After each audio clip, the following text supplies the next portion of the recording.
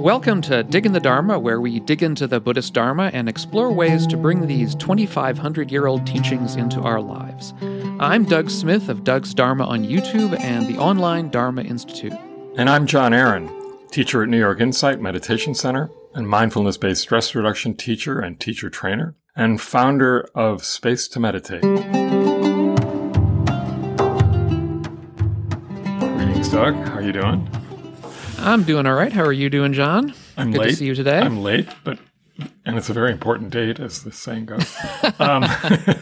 But I thought I had the day off, but this is actually a fine thing to do on my day off.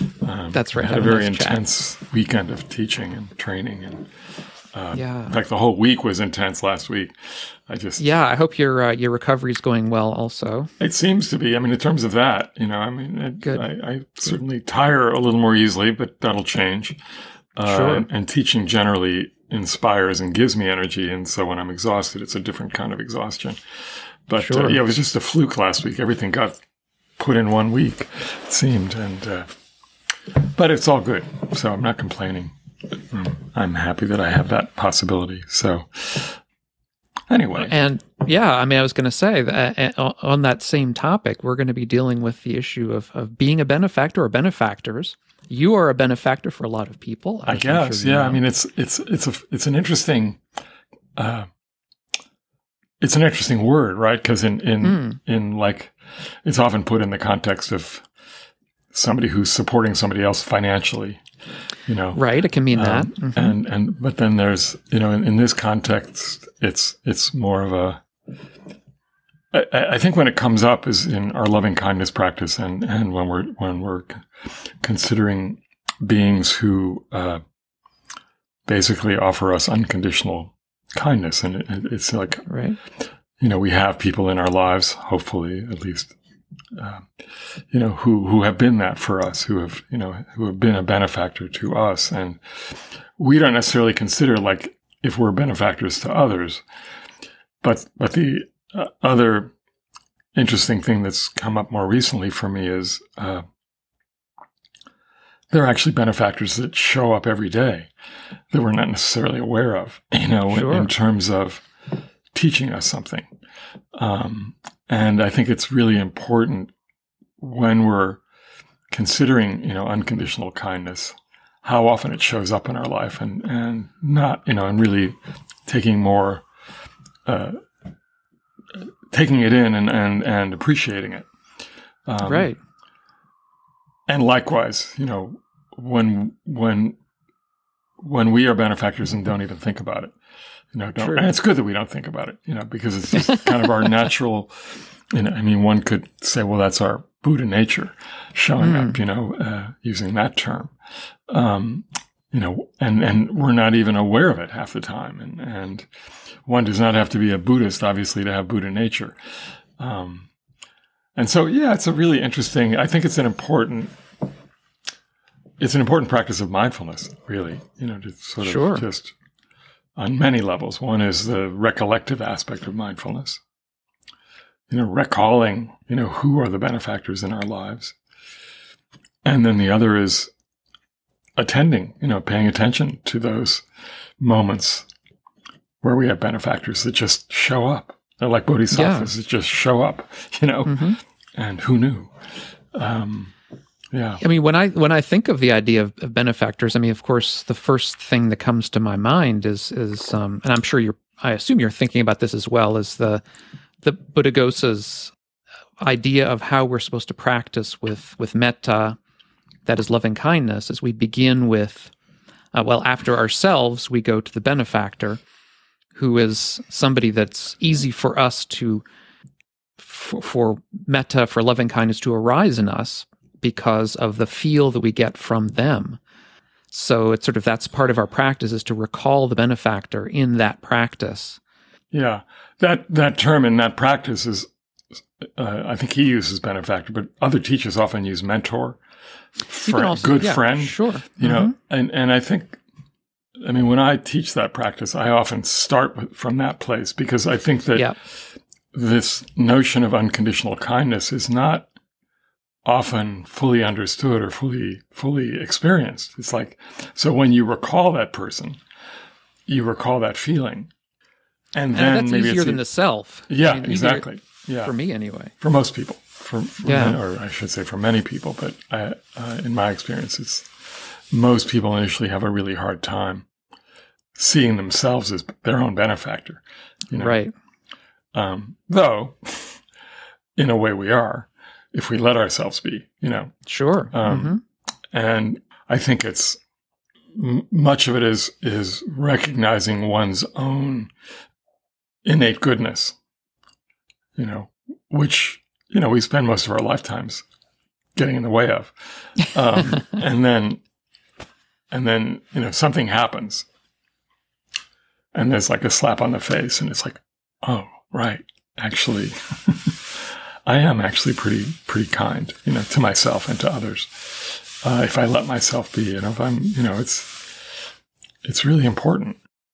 So I was speaking this morning about this nurse that I had in the hospital. His name was Monica, and she was a real character. She'd been there. She had been, in this particular cardiac unit for, I think, 20 years. She had purple hair and played bass guitar and had pet turtles. And she was wild, but she was, she was wonderful. Yeah. And at one point, you're in the hospital bed and you have this gown on, which opens and exposes everything. And it's like, I have all these tubes coming out of me. And she said something like, yeah, you really just have to drop all sense of propriety and humility. It's just like, you just let it all go. It's a lot easier if you just kind of let it go, Yeah. And so, oh yeah, that was so true. That's a Buddhist practice right there. Yeah. And so it was just, thank you, know. Yeah. And it's not like she hasn't seen everything that I'm exposing, right? It's just like, sure. And, so that right in that moment, there's my benefactor, and then, when I would walk around the hallways practicing my walking or just getting my movement in, and, she would be sort of sitting somewhere in the hallway and we kind of check in, and it's like, yeah, there's something special about that. And so we meet people all the time. And sometimes there's nothing even said. It's just somebody's presence that, sort of wakes us up to some possibility and we hadn't necessarily considered it. Right. I think the hospital is a great place of finding that kind of loving kindness, that kind of compassion, because it's much more direct right there. Because, of course. So much is on the line and so much has been changed. It's a real place of change and uncertainty. Yeah. And we're also completely vulnerable at that point. Sure. If we let ourselves be, of course. And it's like that's a really interesting place to be, is kind of letting ourselves be vulnerable to that extent. Mm-hmm. Or letting down our vulnerability. Well, as one of my teachers said, to be completely vulnerable, you have to be invulnerable, you are completely vulnerable. Mm-hmm. Because there's nothing to hide. Right. And yet, we put up the boundaries when necessary, and sometimes our benefactors remind us of those boundaries that are necessary. So, yeah. So, this is also, it strikes me as very much, I think, have we talked about gratitude practice in the past? Yeah. I think we probably have. Before Christmas. Yeah. Or this is sort of, this is very much the sort of flip side of that same practice, because when certainly when I think of benefactors, like you might say a nurse, or I would think a teacher or something like that, Dharma teacher or other kind of teacher, or people who just are teachers in normal life. Yeah, of course, like your wife. Yeah, right, exactly. It's one of, an attitude of gratitude, towards them. Yeah, yeah. Of feeling grateful for, the lessons that they have provided me, and that is a great way to make contact with that kind of metta or that kind of compassion for other people, I think. It's just, and to overcome a lot of, negative thoughts. I mean, I think which is a great part of the practice for me anyway. And I think when I read about other people as well, my impression is for other people as well is that we sometimes get caught up in negative thinking and the world doesn't seem like a great place and so on. But then then we recall. We recall the wonderful people that we know and that have helped us, whether it's financially or just spiritually. Or our kindergarten teacher. Or exactly. Yeah. Mrs. Absolutely. Pryor. I mean, think about it. Like, you remember the name of your kindergarten teacher. Mm-hmm. 60 some odd years later. It's like, yeah. I know. Yeah. I remember the names of many of my teachers from when I was from our early childhood. Long ago. Yeah. Because they had that kind of impact on us. And, and we're really non-judgmental, Well, or they were judgmental in a wise way. They steered you in the right direction. You in the right way. Yeah. I mean, being judgmental can be good or bad, depends on the circumstance. Sometimes it's good to sort of have somebody say, "Well, no, look, do it this way." Yeah, no, it's true. They're pointing out directions, and when you're 5, you don't necessarily know, so you need that kind of sure. Yeah, or when you misbehave, and somebody points that out to you, and I mean, those are true benefactors because they're not doing it in an angry way. They're recognizing that we're all learning all the time, and especially at that age. But even now, it's like you let, in a way, a true benefactor has the possibility of kind of breaking through that veil of self that we have, which then allows us really to shine through. In other words, it's like, because a benefactor, you don't have to be anyone with your benefactor. You don't have to, you can sort of let go of the becoming that we always sort of need to do. And that's particularly true, I think, with someone you might just come in contact with in a fluke situation, or, who you have no reason to be anything at that moment because the person doesn't even know you, and it's like we can, and yet somehow accepts you as you're presenting yourself at any given moment. Mm-hmm. And so there's something that can fall away in those moments that says, oh yeah, okay. Yeah. I mean, the other part of all of this is the resistance to having a benefactor or allowing people to be benefactors for you. I mean, this is something that when I think about this whole topic, it's there, it's underneath all this, and now that we're talking about it, it's sort of coming to the fore. Is this kind of, there's this background feeling in me that allowing somebody to be a benefactor is dangerous in a certain way. It's giving them power over you in a way, or at least it feels that way. It feels this kind of I don't know how to describe it, sort of this ego threatening in a sense, if I can't do it myself, I've got to let somebody else, show me. Whereas I'd prefer to do it myself, and do I want them to tell me, how I should be doing this? I mean, because there is an element of that, you have to be, as you were saying, there's an element of egolessness in being able to accept the outside help or the other person. And that can be tough. That can be tough for a lot of us, I think. Certainly for me, sometimes it is. Yeah, it's interesting. I hadn't thought of it, but you're right. I mean, it's like we want to have control over the situation, and it's like, do I want to let go of that and basically fall into the arms of another in a sense? And yet, how liberating that can be.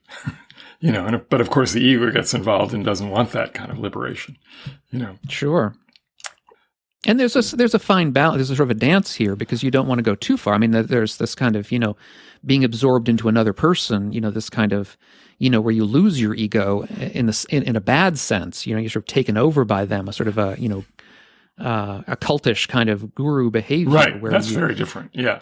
And I mean, so there's this kind of, it's got to be this kind of in-between thing where you're, there's a healthy a healthy guru behavior, a healthy benefactor behavior is somebody who is going to allow you enough autonomy to do things on your own, but steer you in the right, in the appropriate ways. So that's a really interesting point. So there's the guru mentality, I think, can really get in the way, because it's then, that's coming from the benefactor, who's trying to be that kind of guru.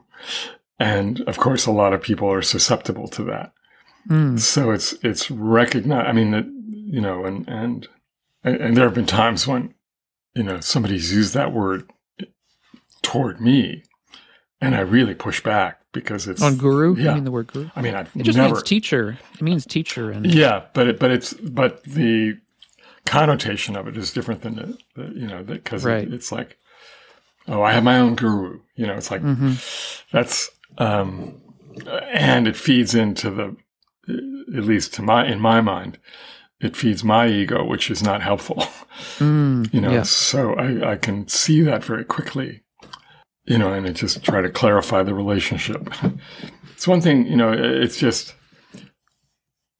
I think that's how it's been. Well, the literal definition may be teacher. The way it's heard, at least in a lot of Western culture, is something else altogether.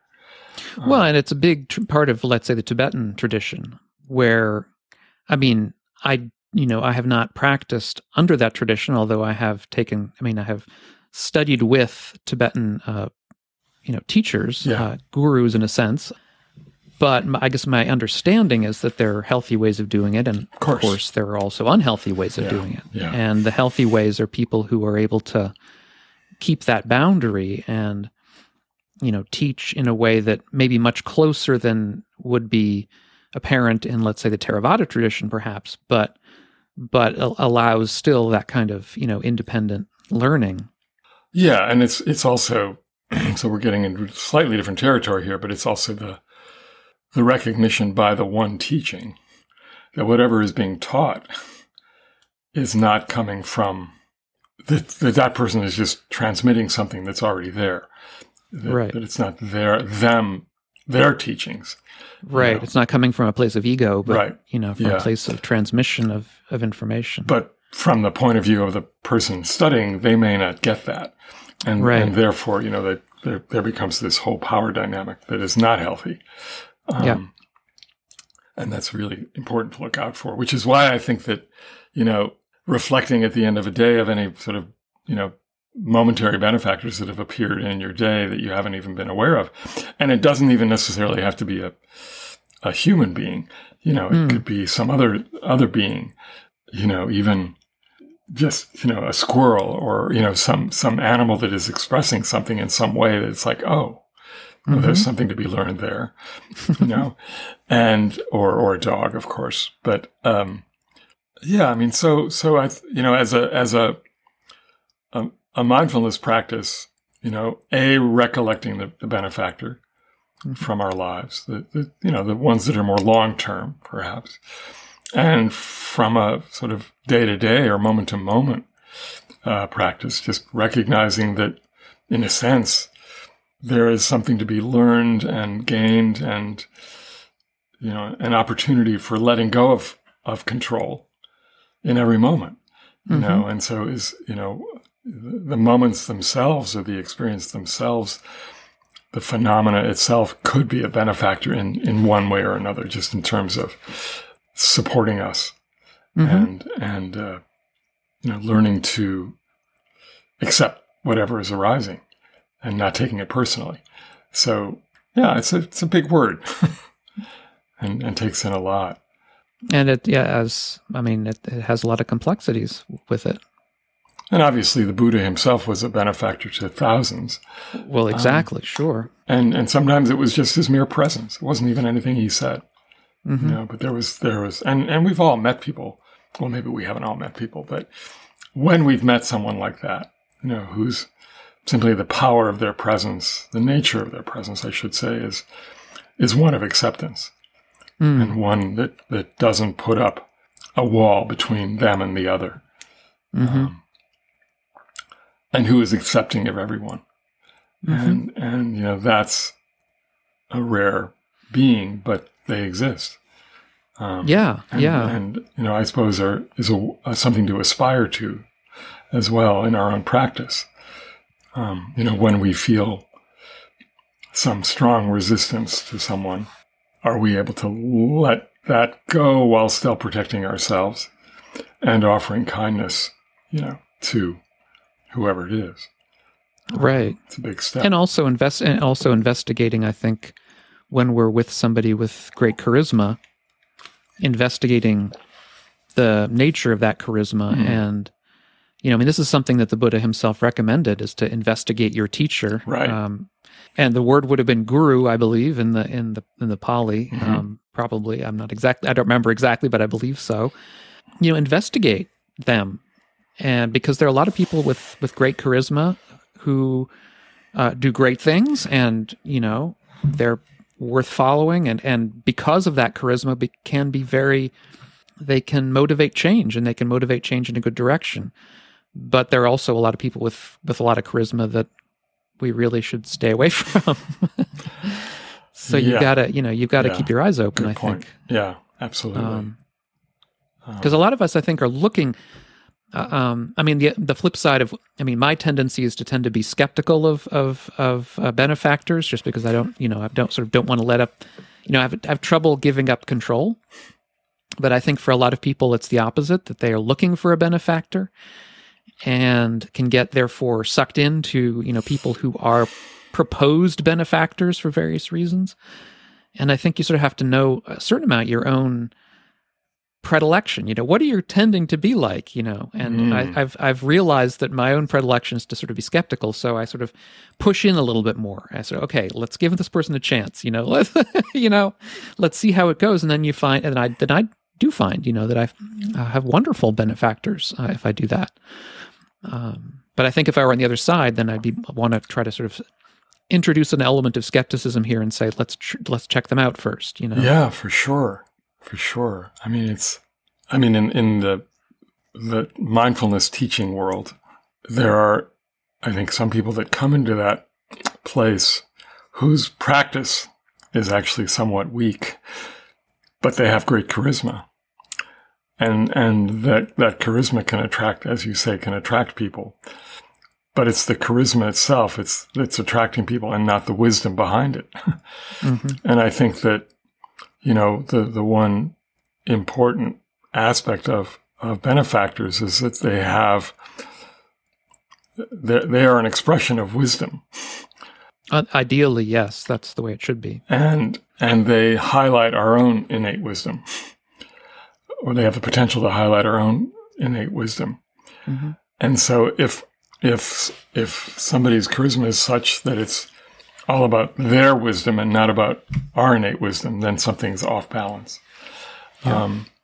That's hard. That can be hard to spot at first anyway, until you realize, oh, wait a minute.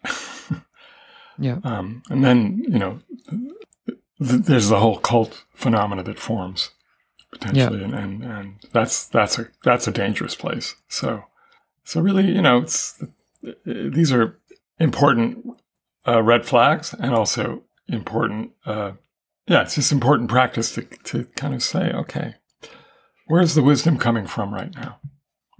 Yeah. Because in a sense, we are our own best benefactors if we allow ourselves to be.